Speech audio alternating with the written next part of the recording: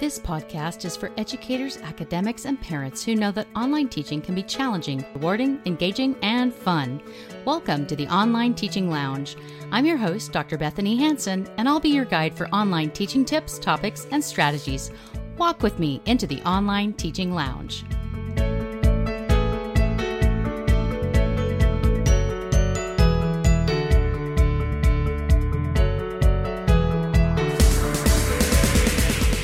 Thanks for joining me today for another tip about online teaching or working remotely from home. So today's tip is going to be more specifically about teaching online. And if you have been teaching live courses somewhere, or if you are also kind of working with homeschooling children who have been moved home because schools are closed, then these tips are particularly useful for you. I have a book out called Teaching Music Appreciation Online. So even if your subject is not music, this is the book I'm quoting from. All of the chapters are available free online right now. My publisher, Oxford University Press, has made this available because so many people are really in a crunch to move their courses online in a short time. The reason I refer to the book today is that those chapters are, as I mentioned, free and freely available right now just due to the world pandemic situation. The issues I want to share with you today have to do with time management. So if you've never taught online or if you're kind of new to this situation, time management when you're working online is critical. Because we can teach anytime, anywhere in the online world, it's very tempting to do that,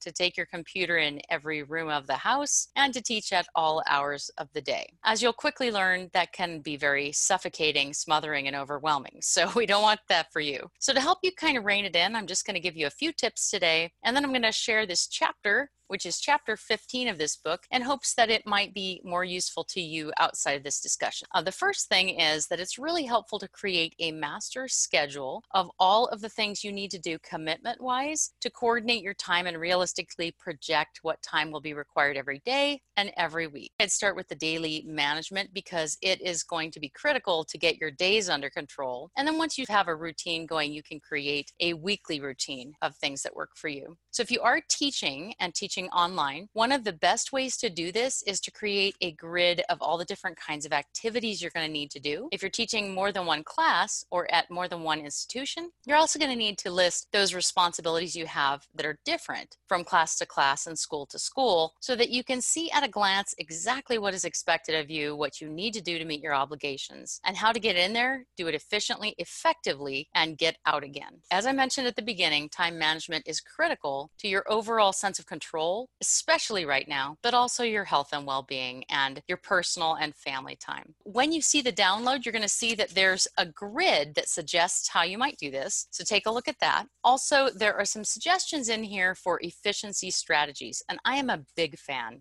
of efficiency strategies. I've been working online for over 10 years, and I have taught at 4 or more institutions, and each one had its own requirements at various points. Different places along the way for my own sanity and for the well-being of my family life. I adopted a lot of these efficiency strategies, and I'll just list a few of them here, and I'll share more in the future in a subsequent recording that I'll send your way. Some of those strategies are grading tools. One grading tool might be something like Nuance's Dragon Dictate or Naturally Speaking. This program allows you to speak and then the words are just dictated on whatever program you're entering that dictation into. You can also easily do that on a smartphone. Most apps will allow you to dictate. I know my iPhone does it fabulously well, and it really just knows my voice and is almost perfect in terms of exactly what I'm dictating. That can be a really efficient way to add grading comments online and on virtual documents like essays. Another strategy would be a grading toolbar. So if you actually have a lot of grading to do, students really appreciate detailed feedback that coaches them a little bit on how to improve. One such thing is called Grade Assist. It's an add-in from Microsoft Word that attaches in Microsoft Word, and Grade Assist is sold separately from another company. You can Google that and find it online for a subscription. Very useful, very easy to implement, and you can just click and add comments throughout